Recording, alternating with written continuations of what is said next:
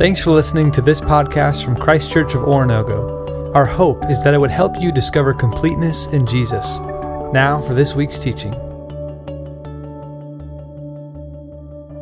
Hi friends, welcome back to our study of the book of Philippians. We are meeting this week from my garage, and it's a pleasure, it's a joy to be able to continue this study with you during this time. We are in Philippians chapter 2, verses 12 through 30, and we are studying the book of Philippians through the lens of partnership in advancing the gospel. We have tried to look at each of these particular sections of text through that lens, that as Paul writes this, that is what he is desiring. He's desiring the Philippians to enter into partnership for the purpose of advancing the gospel in their lives, as well as in the lives of the community and world around them. So as we study today, we also need to remember that this has played out, as we have studied, in partnership through suffering, as well as partnership in the mindset of Jesus. Last week we were in Philippians chapter 2, verses 1 through 11. And it was there that we said that we need to reflect on Jesus so that we can better reflect Jesus in our mindset and in our daily lives. We learned there that we are no longer to live with selfish ambition or vain conceit, but instead we're to look to others and to be concerned about their needs and their interests. It was there that we discovered that Jesus, in his attitude, did not consider equality with God something to be seized or grasped or held onto, but instead he emptied himself and became obedient to death, even death on a cross. I want you to hold on to that word obedient for our text and our study today. But in that obedience to death on a cross, God honored him. God exalted him to the highest place. And at that highest place, we discovered that every knee would ultimately bow to Jesus. We reflected on Jesus and who he was and his attitude or his mindset so that we in turn could reflect him as well. Well, that's where our study takes us today, is a continuation of how do we reflect Jesus as we live out the gospel in our daily lives. It's the same thing that Paul started saying in chapter 1, verse 27. In fact, this is kind of a bracket that ends that conversation that started there. It was there, look at chapter 1, 27, that Paul says this: "Only let your manner of life be worthy of the gospel of Christ." In other words, the way you live your life, let it reflect the gospel that Jesus came to bring. And then he says, "So that whether I come to see you or I am absent, I may hear that you are standing firm in one spirit and with one mind." That same mind that we discovered in chapter 2 is the mind of Jesus. "In one spirit and in one mind, striving side by side together for the faith of the gospel." Advancing the gospel through our partnership, having the mind of Christ and reflecting that in our lives together. Well, today we start in Philippians chapter 2, verse 12, and Paul says, "Therefore," again, reflecting back on Philippians 2, specifically 5 through 11, but Philippians really 1:27 through 2, verse 11. "Therefore, my beloved, as you have always obeyed." Now, we said this, that Paul just finished saying that Jesus became obedient to death, even death on a cross. Paul is not asking the Philippians to do anything that does not reflect Jesus himself. Now, Paul's known the Philippians. He helped establish the church there. And he knows that part of their relationship, part of their partnership has been their response to the gospel. So here he says, "As you have always obeyed, so now, not only in my presence, but much more in my absence." What's Paul saying here? Well, same thing in verse 27 of chapter 1. Hey, live a life worthy of the gospel of Christ, so that I know when I'm not with you that you're still living this out. This is a sign of maturity, isn't it? That when no one's looking, we still respond in a way that's consistent with who we are when people are looking. In fact, this is a sign of maturity in my own kids, that when I walk away, I can trust that they will make the same kinds of decisions that I would want them to make when I was present and looking over their shoulder. This is a sign of maturity in Christ as well. That as Paul, the teacher, the mentor, as he leaves and is no longer present with them, that they are still reflecting in obedience who Christ is. So as we have talked about advancing the gospel, partnership in advancing the gospel, this comes back to that theme of, is the gospel being advanced in our own lives as well? How do you trace your own growth? You can trace it a number of different ways. We mentioned this in week 1. You can trace it in how much weight you gain or lose, or how old you are, or your career trajectory, or your level of income. But those of us who are followers of Jesus trace it in how much am I looking like Christ? Am I growing in my maturity of reflecting Jesus? So Paul here says, hey, as I'm gone, obey, continue to, he says, work out your salvation. Now, I think these phrases are synonymous. They're two ways of saying the same thing. Obedience is a response in worship to who Jesus is. In fact, if I were to put an outline on our study today, it would be these two principles. That worship and witness are two of the ways that we should respond to the gospel.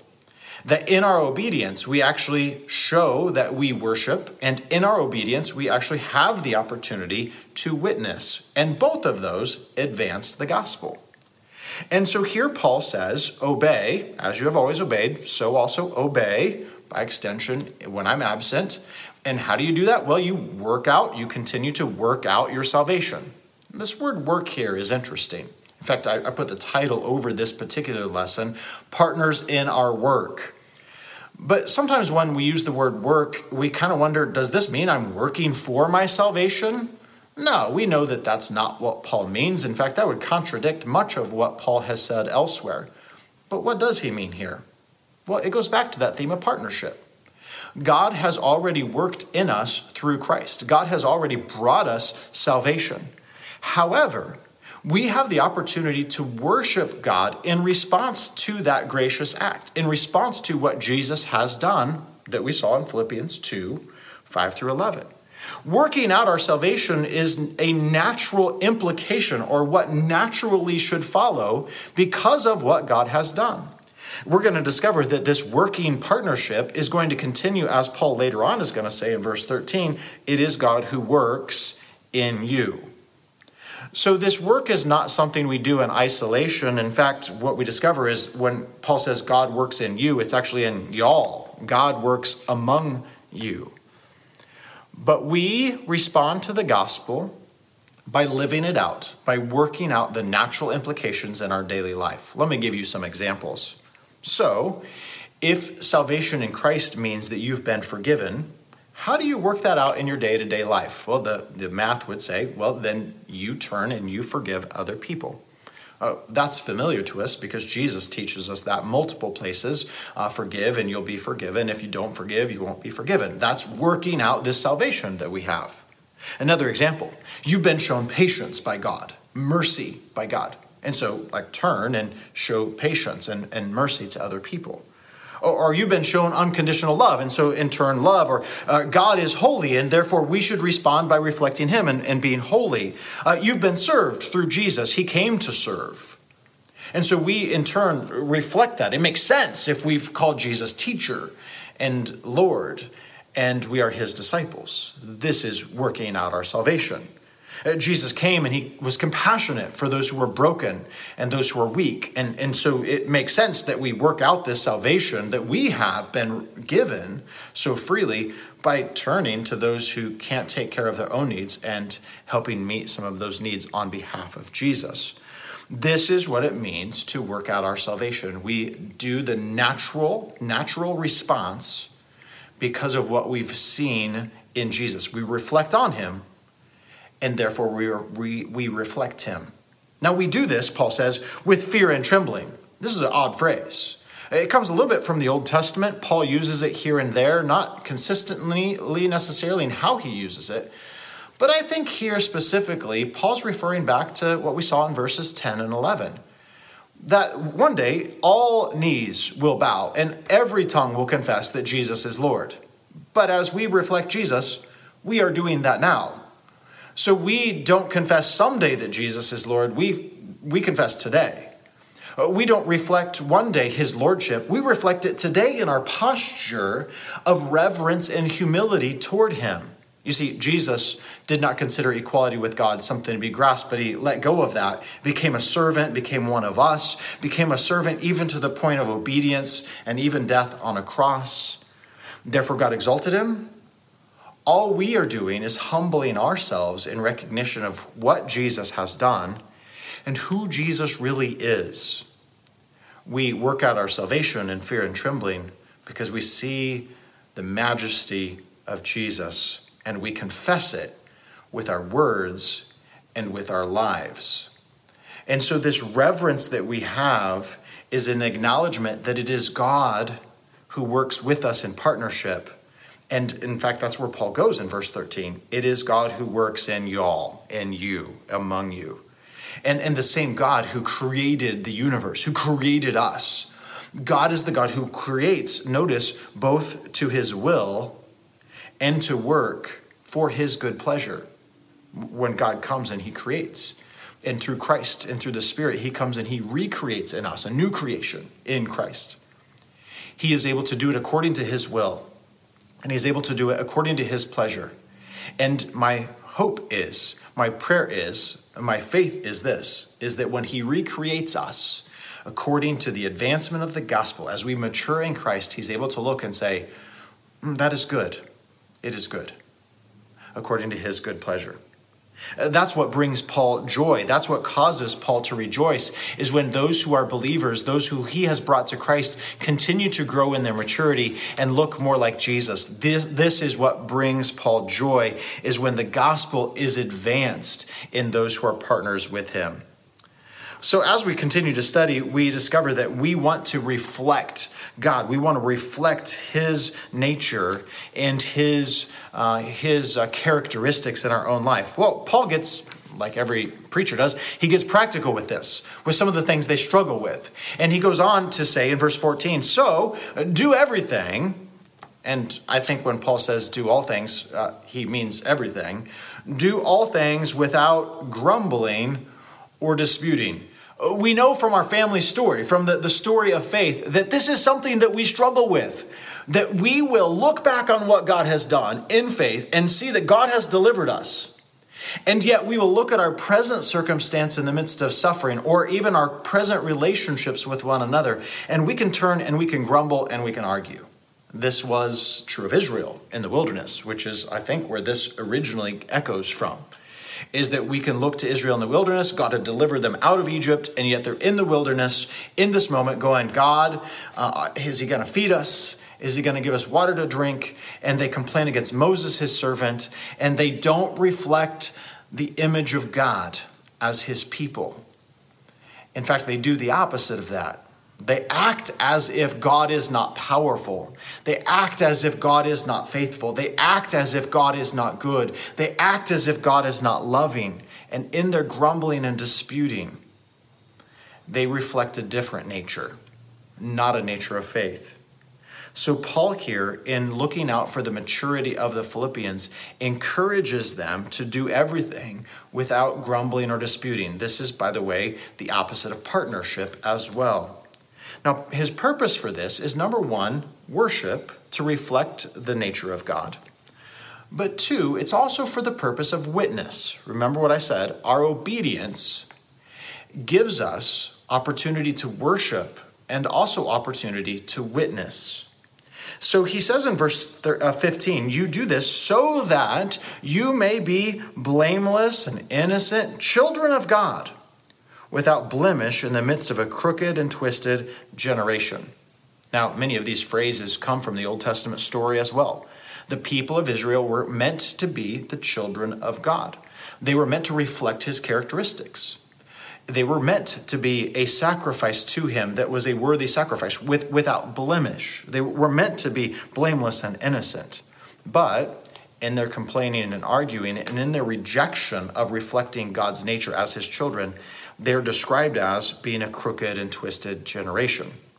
We're called not to follow in those footsteps, but rather to look to Jesus and follow him in his mindset and in his attitude as worship, as well as witness to the world. So this becomes a witness as people see us and they see us reflect the relationship that we have with God, and they see us reflect his character.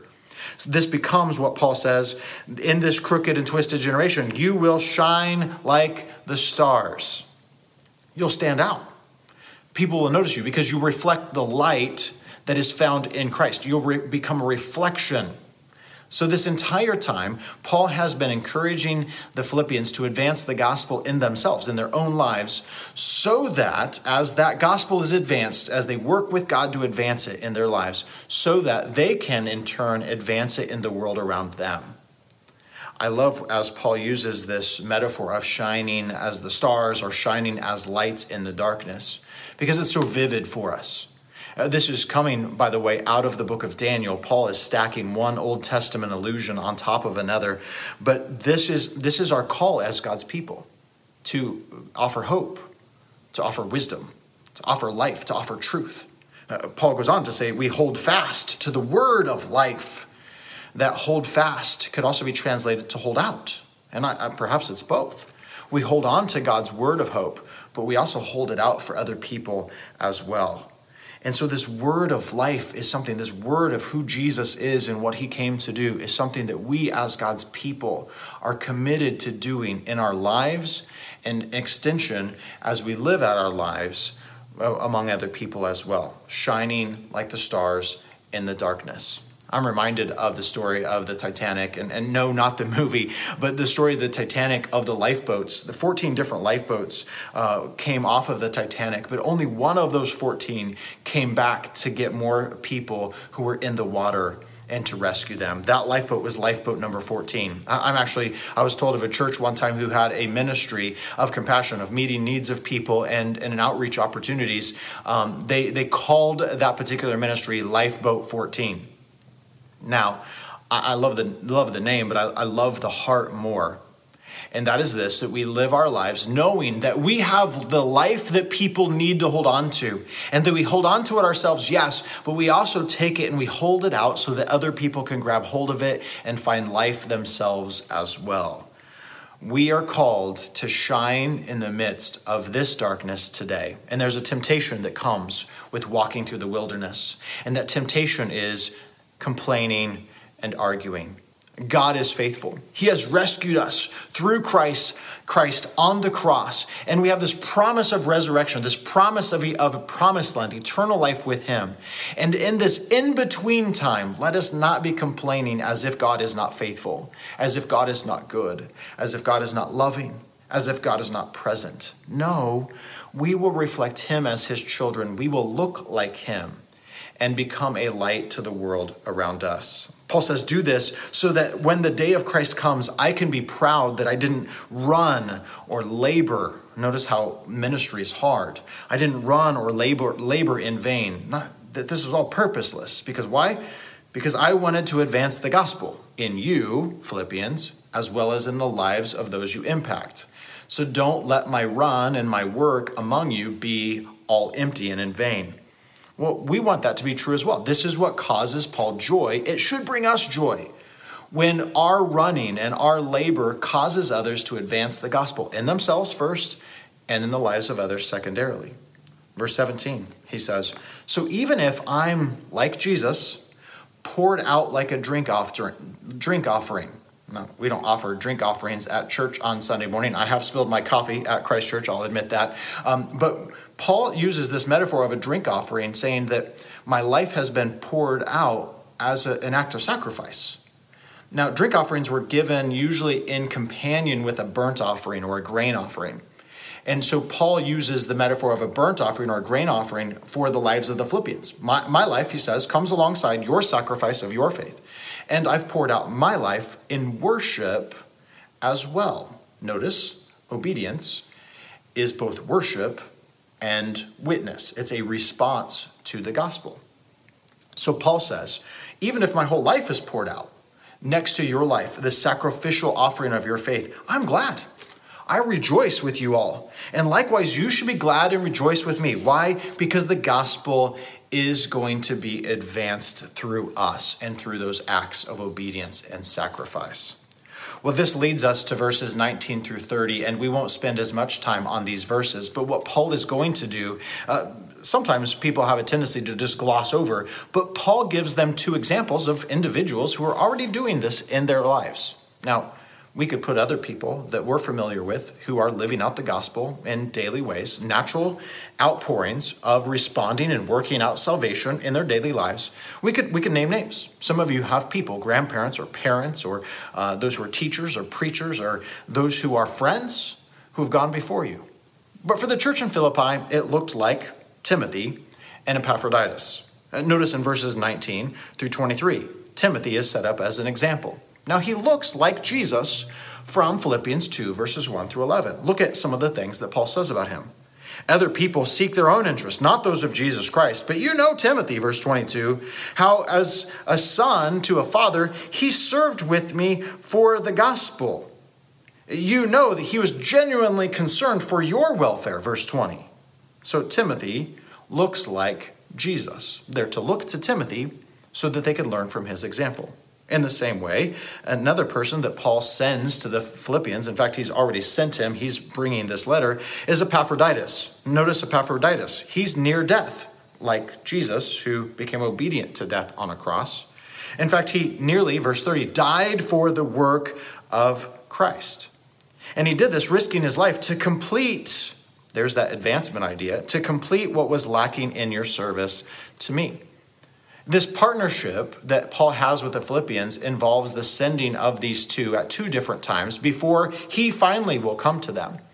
And Paul sets each of them up as examples. He'll later on say in chapter 3, verse 17, join in imitating me, and then keep your eyes on those who walk according to the example you have in us. So keep your eyes on those who walk according to this example. Here are two who live according to the example of Christ by being willing to surrender their lives, risk their lives for the sake of the gospel, seeking the interests of the Philippians and their own faith.